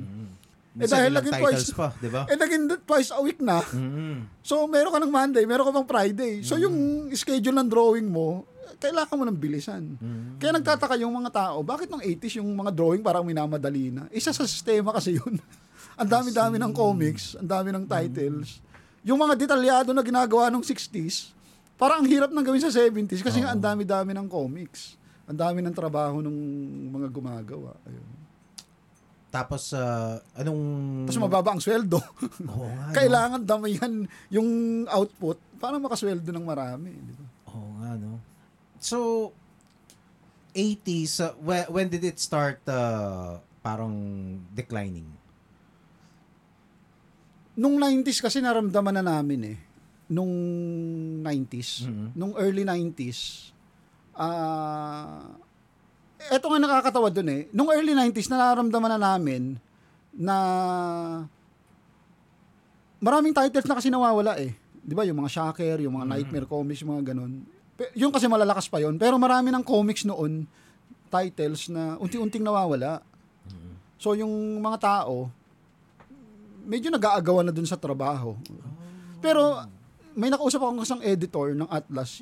Sa buong history daw ng Philippine Comics, ang pinakamalakas yung Horoscope Comics, which is lumabas nung early 90s. Nung early 90s. Yun daw yung pinakamalakas na bentahan kasi parang millions of copies every week. Wow. Every week yun na lumalabas. Yun ang pinakamalakas. Pero yun din yung time na marami ng titles yung nawawala. Nararamdaman na namin yun nung early 90s. How did it feel? Was it parang nakakatakot or what? Nung time na yun kasi bata ako, parang hindi ko naramdaman, pero tingin ko yung mga veterans nung time na yun, kasi nagkaroon pa ng welga yan eh. Nagkaroon ng welga eh, nung early 90s. Nagwelga yung mga artists tsaka mga Dahil illustrators. Umihingi sila ng dagdag na sahod dahil nga sobrang liit ng bayad. Hindi ko alam, hindi yata pinagbigyan ng publisher. So marami ng creators nag-aalisan eh. Okay. Maraming lumipat sa animation. Yun din kasi yung time na nagpuntahan na dito yung mga animation studio from the US. So lumabas na dito yung mga yung mga animation studio na sikat dito, yung mga Warner Brothers, mga ganun. Pasi, yung mga Philippine Animation, yan.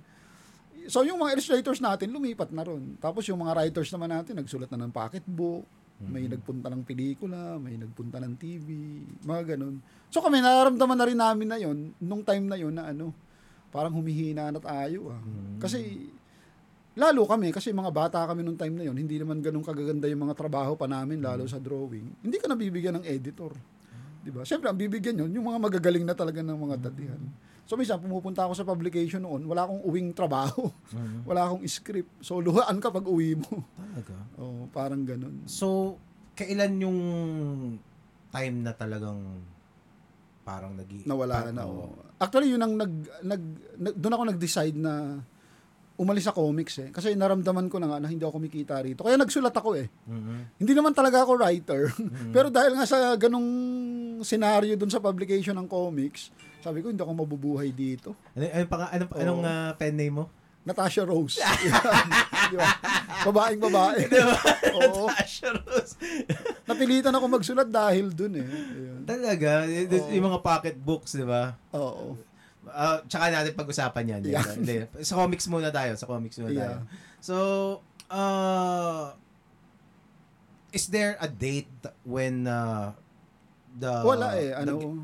Yung date na talagang wala talaga yung traditional Pinoy comics? Unti-unti kasi yan eh. Halimbawa, yung Atlas, pag-aari ng Roses family yan eh. Noong 1997, binili na lang National yan eh. Binili lang National, so lumipat na yung publication nila sa Cubao. Kasi, ewan ko, siguro dahil nga nararamdaman nila na humihina na yung sales, so binili na sa National. Tapos yung Gasi kasi, nahati yan into several publishers eh. Yung buong Gasi, parang ipinamana na ng nanay dun sa mga anak. So, kaya nagkaroon ng Infinity, ng anak yan yung Gasi. Tapos, yung mismong Gasi na wala na yan. Nagkaroon ng mga maliliit na publisher. Doon naglabasan sila, sina Gilbert, sina Louie. Yung time na yon nung 90s. Kasi, dahil nga sa Gasi yan nung nagkaroon ng split ang Gasi, naglabas na ng mga maliliit na publication. Yan. Kaya, naglabasan na dyan yung mga bagong concept na ng nung mga anak. Tapos ako napunta sa sa Kisla Publishing. Isa rin sa mga naging anak ng Gasi yan kasi yung mga editor doon mga galing Gasi. So nagkahati-hati na talaga yan. And then unti-unti na rin kasi namamatay yun eh. Hanggang sa wala na. Na talaga. So wala talagang date na parang nag-close shop. Wala eh, dahan-dahan siya. Kumbaga parang it weekend tapos nag-dissipate sa maliliit na mga mas maliit na kumpanya. Tapos yung mga maliliit na kumpanya na yon, isa-isang nag-close down. Ganun ang nangyayari. Tapos naisip ko kasi parang marami ring mga maling decisions yung management. Na although syempre nung time na hindi naman natin masisisi na talagang marami kasing factors kung bakit bumagsak din talaga yung traditional comics, di ba? Economy, yung mga tao nagiging practical na. Tapos yung mga mahuhusay na creators nag-alisan na. Yun ang mga nag-contribute para mawala na talaga yung comics. Tapos may mga maling decisions din yung management na hindi ko alam kung baka walang masyadong study sa market kung bakit naging gano'n na yung comics natin. Halimbawa, isa sa nakikita ko, basically, ang comics ng Pilipino, hindi pambata. Ano yan general audience. Oo nga. 'Di ba? Kung babalikan natin yung panahon ni na Redondo, ni na Kuching, ni na kung ano-ano. Yung mga kwento naman doon, hindi naman kagaya ng American na Superman, Batman, Wonder Woman, lahat ng man, 'di ba? Puro mga superhero sa kanila eh. Sa atin kasi hindi ganoon. Ang comics ng Pilipino para sa lahat ng Pilipino. Kaya meron tayong mga kwento, mga drama, may mga fantasy, 'di ba? Yung mga Roberta. Yung Darna nga hindi naman pambata ang Darna eh. Kung titingnan mo yung kwento ng Darna. Hindi siya yung kasimbabaw ng kwento ni Superman na galing sa ibang planeta na gano'n. Medyo malalim ang kwento ni Darna eh. At saka graphic novel form yung sa atin eh. Oo, may mga backstory siya eh, di ba? Way before Will Eisner. Kasi sabi nila si Will Eisner daw nag-invento ng graphic novel eh, di ba? Oo. Di ba? Pero sa atin yung graphic novel yun eh. Kasi yun nga lang, installment. Oo, iwa-iwalay, no? Yun kasi yung market talaga ng Philippine comics na for general audience. Nung 90s, nakikita ko, kasi sumisikat yung halimbawa yung Image Comics ng Amerika, di ba? Oo. So, marami tayong creators na influence ng Image Comics. Nung hinawakan ng mga editors, nung na-split na yung gasi, nagkaroon ng mga maliliit na publication. Oo. Yung mga editors ng mga medyo bata mga nakakabili ng Image Comics, yung gawa ni na Wills, ni na Jim Lee. So, pinapalagay nila na baka ito yung magsasalba sa comics ng Pilipino. Oo. So, naglabas sila ng mga superhero, nung mga ganon, di ba, mga Street Fighter na mga concept. Although okay lang naman yun, pero wag yung buong publication, puro ganon. Meron namang instances pa na dahil sumikat yung manga, di ba, sikat na sikat kasi nung araw yung anime sa TV, ano yung Ghost Fighter, yung mga Dragon Ball. So, nagkaroon dati sa publication, yung gusto namin yung mga drawing nyo maging manga. Nakakatawa nga kasi yung mga veterans na ang drawing, traditional Filipino, ginawang manga, pero ginawa lang malaki mata. Hindi talaga manga. So, bakit ganun? Parang kung ano yung sumisikat sa ibang bansa or kung ano yung trend, dinadala nyo sa comics, which is basically yung comics, ang audience naman yan, hindi yung mga nakikita nyo na mga batang pwede naman kayong maglabas niyan kung gusto nyo, pero wag nyo idama yung buong publication sa ganun. At saka hindi hindi yung style, maghanap ka ng nagdo-drawing na style sa manga. Hindi mo pwedeng gawin, si Jim Lee, pag bigla mong pagmamanggahin, di ba? Parang mali yun eh, di ba? I think there's a factor na hindi naiintindihan ng mga may-ari how an artist thinks and works. Do you think? Yeah. Do you think artist din yung mga may-ari ba? May alam ba pero yun nga, walang masyadong study, lalo sa market. Kaya nga sabi ko kanina, ang audience kasi talaga ng Pinoy comics, mula noon, mga tricycle driver, mga kasambahay, di ba? Yung mga ordinaryong taong walang magawa na nagpapahinga sa bahay. Bibigyan mo yan ng Ghost Fighter na kwento. Halimbawa, magsasaka, di ba? Parang parang daw makarelate dito. Di ba? Parang gano'n. Oo nga. Di ba? Iba off Yun, isa nakita ko na yung transition na yung Pinoy comics, kaya siya humina. Kasi nga yung market mo, pinahina mo na rin Hindi mo na inabot yung mga dati mong readers. Hindi mo inabot Tama. Diba? Nawala sila. Kala nila kung anong uso, kakagatin. Yun pa rin. Oo. Hindi naman American comics to, hindi naman manga to diba? Hindi naman Japan to Pilipino to. Iba yung context. Kaya nagbabasa yung mga Pilipino. I think yung analysis mo na yan is on point. Tama. Kasi parang you wouldn't kumbaga mayroon so ganito parang humihina yung sales natin. Humihina yung sales natin. Ganito yung scenario nila. Tapos nakikita nila ang trend sa US is ganito nga na naging X-Men. At saka nung time na yon, patok na patok yung yung X-Men animated series tsaka yung Batman, 'di ba? So nakita nila na patok to, baka ito nga. Kaso hindi nila totally dinisregard nila yung audience, yung big market talaga ng comics that had been supporting the industry for decades. Correct. 'Di ba? Correct. Oo nga. Tama. I think tama yung analysis mo na yan. Kasi it's an anthropological thing 'di ba? Parang grabe. Yun yung isang blunder. Mga bata, sabi mo mga bata yung mga yung mga tao noon. Wow. That's a great insight. Yun, sana may magsulat nun na book na historian or something. Ikaw magsulat. Oo. Actually, naging guest ko si Xiao Chua. Mine-mention ka niya. Kaibigan natin yan si mine-mention ka niya na parang he looks up to you as a comics historian. Diba? So, yun, good friend natin. Actually, tinulungan ako ni Xiao. Binigyan niya ako ng buong copy nung yung Lipang Kalabaw. Yun yung mga yung wala pang comics sa Pilipinas.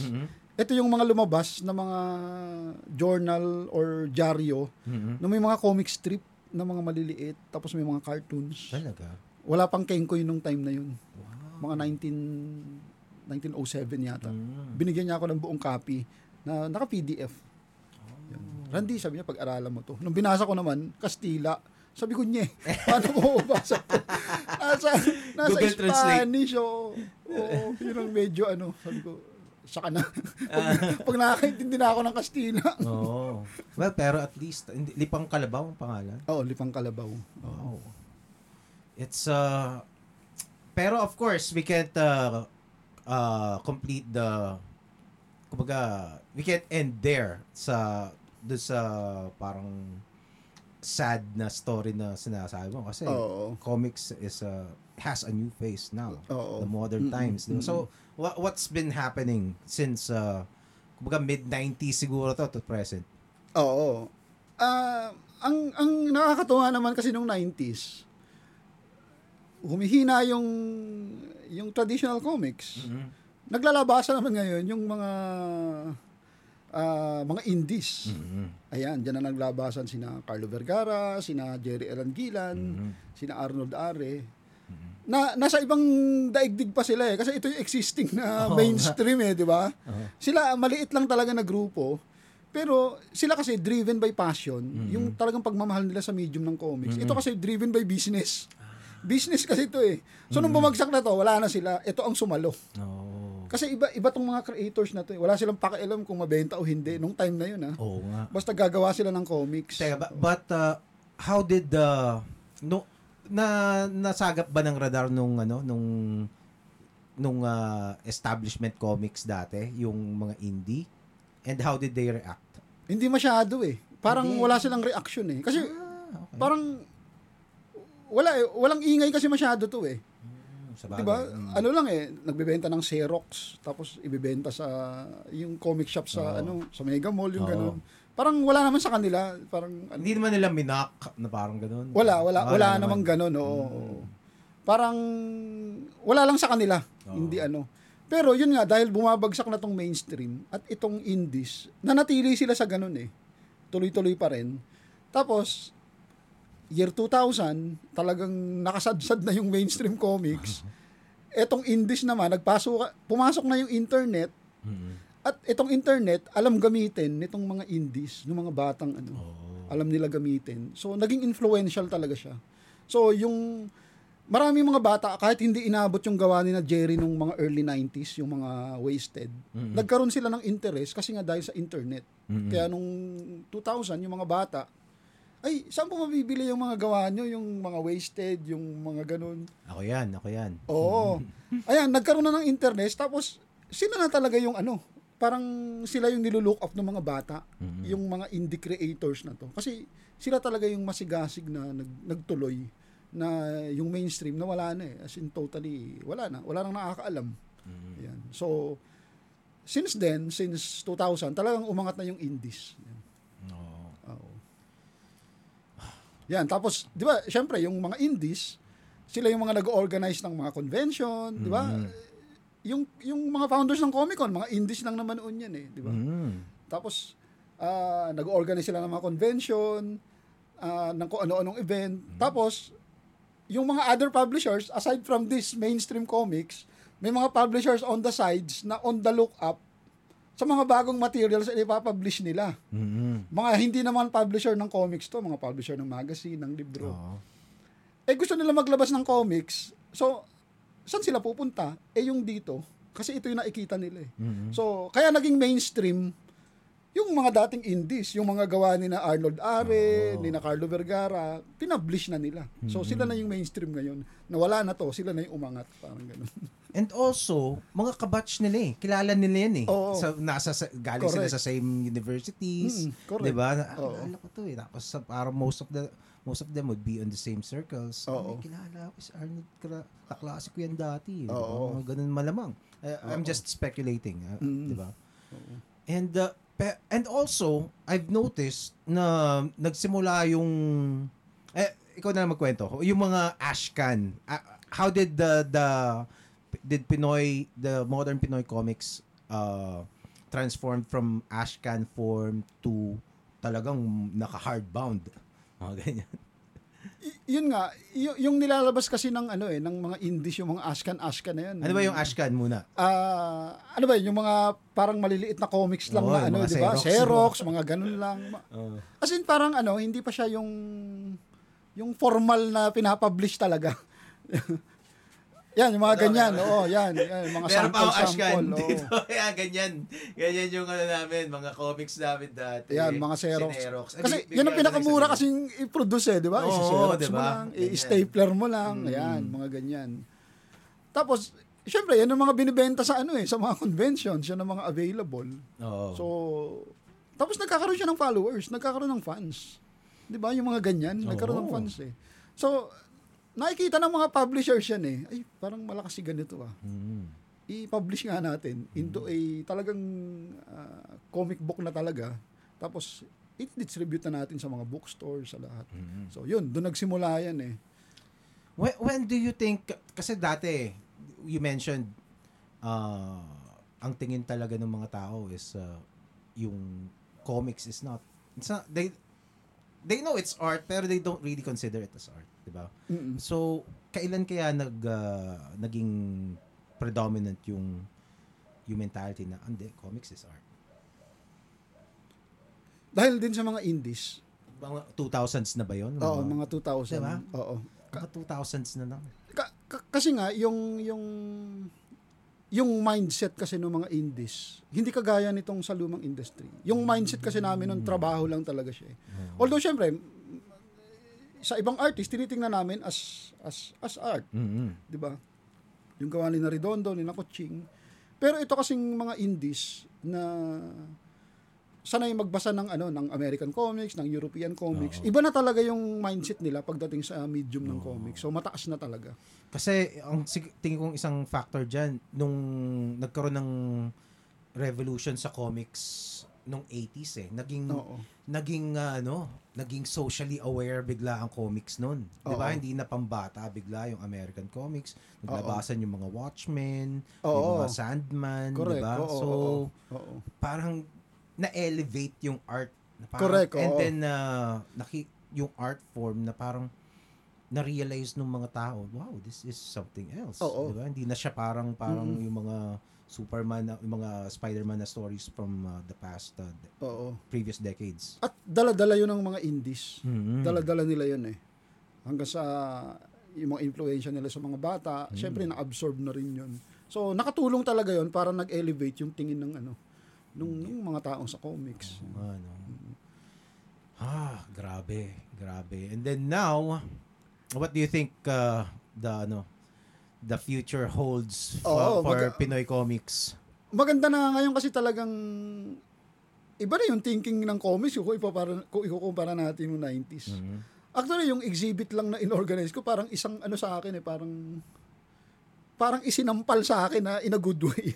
Talaga? Parang, ito na yung comics ngayon. Nakakapag-exhibit na kayo sa CCP. Oo. Di ba? Oo.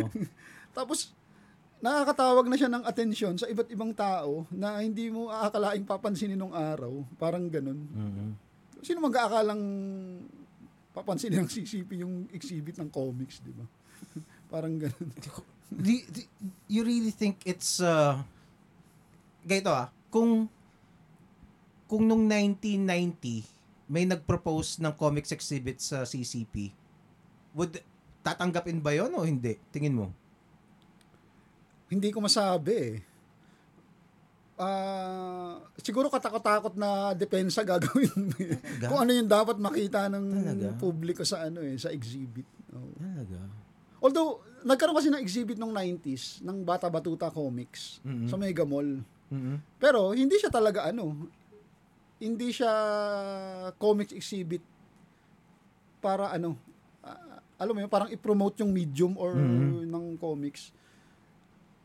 Dinala siya doon para makilala din yung Bata Batuta Comics, pero basically para sa mga bata, para may mga activities, may kung ano-anong gimmick para lang I see. Makatulong.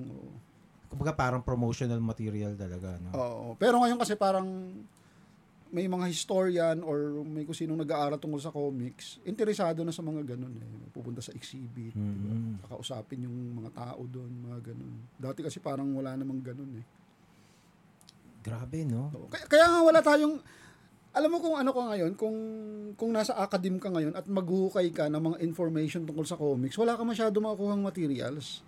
Kasi nga wala nagsusulat nung araw Diba? Yung history of Philippine comics natin, lumabas nung 1985.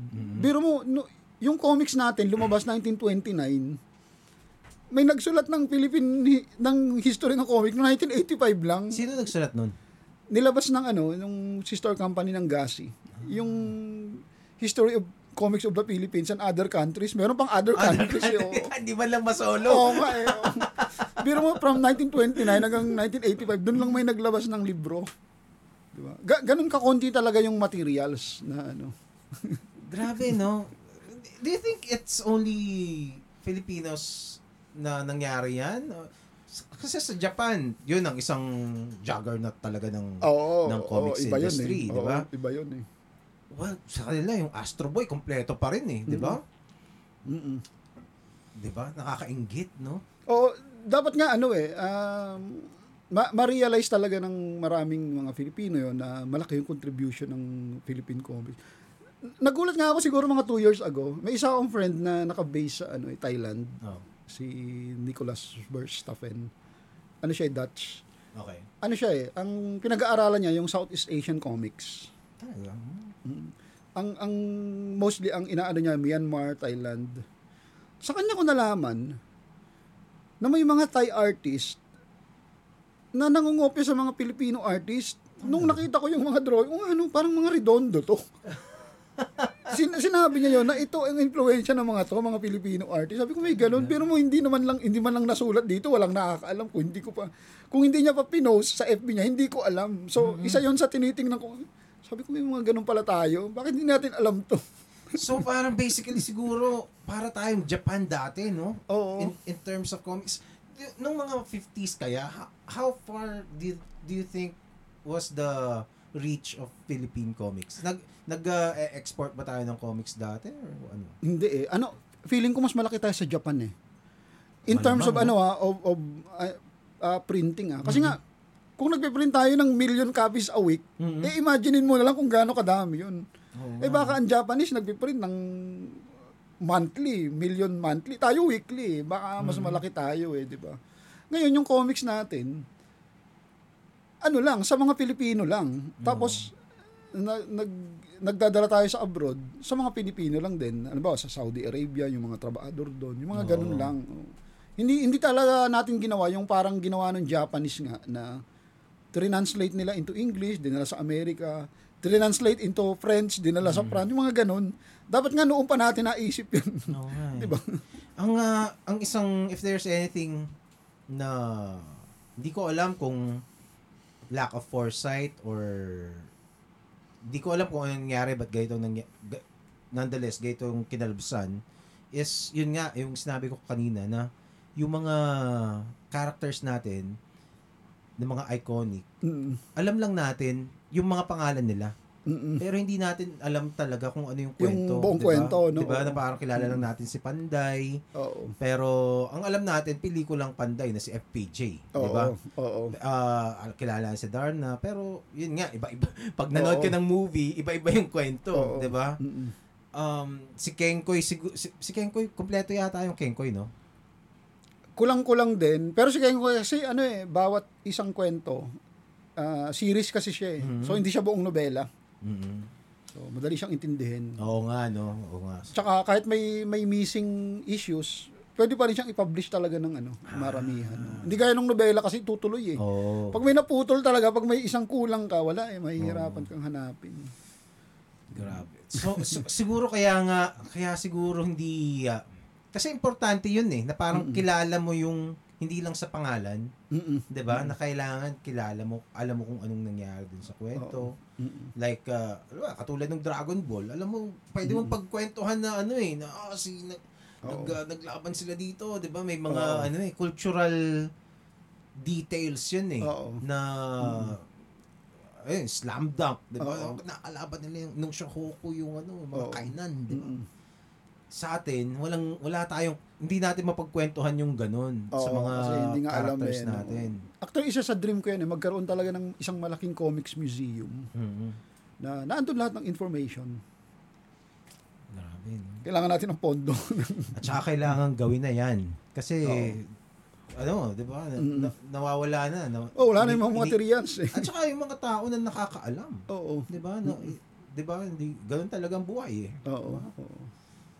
So, ano bang kailangan nating gawin, Randy Valiente, para maisakatuparan ng plano na yan?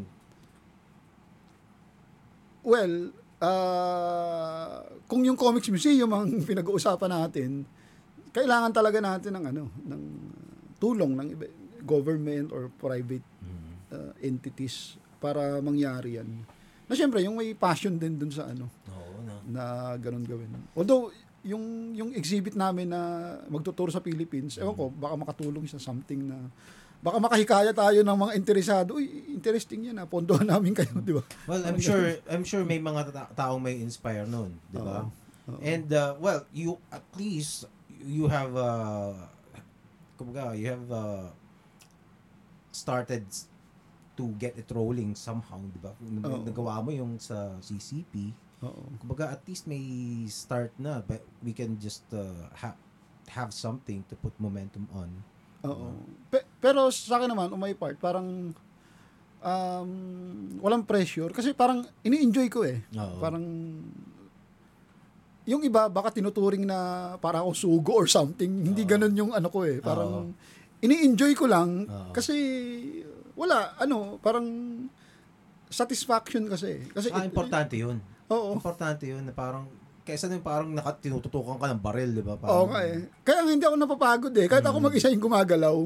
Wala eh, nag-i-enjoy lang naman ako eh. Tama. So grabe, no? Ano ang wish mo for Filipino comics? Specific and in general. Lumaki ulit siya gaya ng dati. Tapos ma-reach na natin yung ibang bansa. Parang ginagawa ng Japan, ng Korea. Di ba? Kasi, kung totoo may peg na tayo sa kanila eh. Actually, yung US, di ba, sila yung una niyan eh. Yung Superman, di ba? Ang kagandahan kasi sa States, global na talaga yung thinking nila eh. Pag naglabas sila ng ibang produkto, hindi lang sila nakasentro dun sa bansa nila. Tinitingnan nila na pwedeng ilabas to. Sa atin kasi minsan may gano'n na maglalabas ako ng produkto para lang sa atin, di ba? Okay lang naman yun, pero wag mong pigilan yung possibility na ilalabas mo yan. Lalo sa panahon ngayon. Well, there's an advantage kasi sa US kasi English ang salita nila. Correct. Diba? May intindihan ng madaming sa Africa, sa India. Pwede na lang dalhin doon. Naiintindihan na agad nila eh, di ba? Sa atin, we don't have that kind of advantage. Oo. Kaya dapat ang peg natin yung ginagawa ng Korea at Japan. Ano bang ginagawa? Yung dito muna. Tapos Tsaka natin dalhin doon. At saka mamili tayo ng kumbaga parang let it flourish here. Oo. 'Di ba? Ganun kumbaga. Like parang katulad ng 13, mayroong following dito. 'Di ba? Ganun. Like, yung mga ginagawa ni Arnold, may mga following din. Oo. So saka hindi tayo mauubusan ng talent eh. Tingin ko kasi napaka-creative talaga ng Pilipino. Alam mo, tumingin ka lang ng Facebook. Oo. Pag may isang nag-joke, ang gagaling ng Pinoy eh, di ba? Ang galing sumagot eh. Sabi ko, grabe, biro mo naisip na yun, napaka-creative nung pagkakagawa ng joke, di ba? May mga ganun eh. Sabi ko, walang tatalo talaga sa Pinoy pagdating sa mga ideas. Ang galing eh. Grabe. Anyway, teka, anong nakailang minutes na tayo? Ano pang gusto pag-usapan? Wala na siguro. About comics lang talaga. Oo nga, no? Comics. Yun lang talaga yung medyo ko eh. Pero I'm sure this will not be the last time that siguro magandang puntahan yung mga stops mo. Saan ulit yung mga stops ng ano pangalan tayo nung exhibit? Comics Sining Visual. Comics Sining Visual. So, ngayong February magkakaroon sa Iligan City. So, yung mga taga Mindanao, dadayo kami diyan. Oo. Tapos end of Feb sa Manila Hotel. Mm-hmm. So, ito yung medyo malapit-lapit sa atin sa Luzon. Tapos, yun, may mga nakaline up pa kami. Punta na talaga ako dyan. Sa Manila Hotel. Oo. Punta na talaga ako sa Manila. So, medyo bongga. Kasi, binakapan tayo ng Liwayway tsaka ng Manila Bulletin. Wow. Ayan. Okay. Tapos, nag-meeting kami nung editor-in-chief ng Liwayway. Miniting niya ako dahil nga doon sa exhibit. Tuwan-tuwa siya sa tuwan-tuwa siya. Grabe ka, Randy. Sabi niya, talagang, passion mo talaga yan. Ikaw mag-isa yung bumuo niya. Sabi ko, sir, ginawa ko. Wala yun. Nag-enjoy lang. Dapat sinabi mo, dapat kasi. Hindi, wag na. Pero, bigyan na kami ng pwesto, magagawa kayo ng Comics Museum. Well, naman yun? Well, for better or for worse, kung hindi nila nagawa dati, wala tayong magagawa dun eh. Iba kasi yung kultura dati at saka yung kultura ngayon. And like what you said kanina, parang iba yung mindset.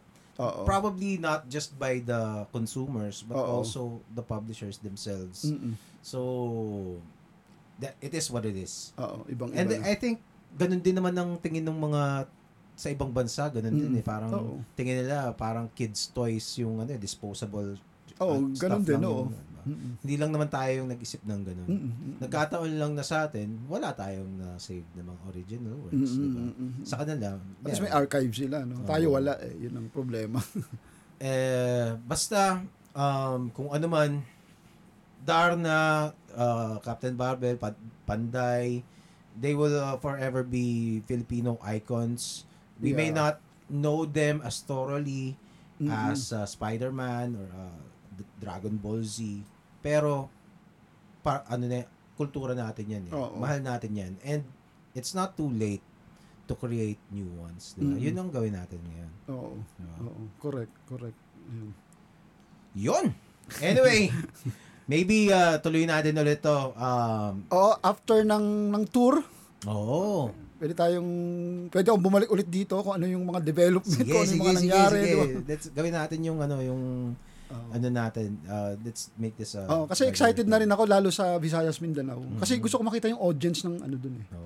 Dito kasi 'di ba parang yung audience ng comics dito makikita mo na eh. Punta ka ng mga conventions. Pero sa Visayas Mindanao, gusto ko makita yung mga tao eh kung ano yung pagtingin nila sa kung paano nila tinanggap yung comics, yung exhibit natin. Talaga. Yan, gusto ko malaman. Gusto ko malaman. Exciting. I'm very happy for you, Randy. Maraming salamat. Thank you, Gerald. Maraming salamat sa pagpapaunlak mong muli sa aking podcast. And yun muna. Kita-kits ulit. Alright. Thank you. Maraming salamat sa lahat ng nanood. Alright. Powerful Comics Man Podcast.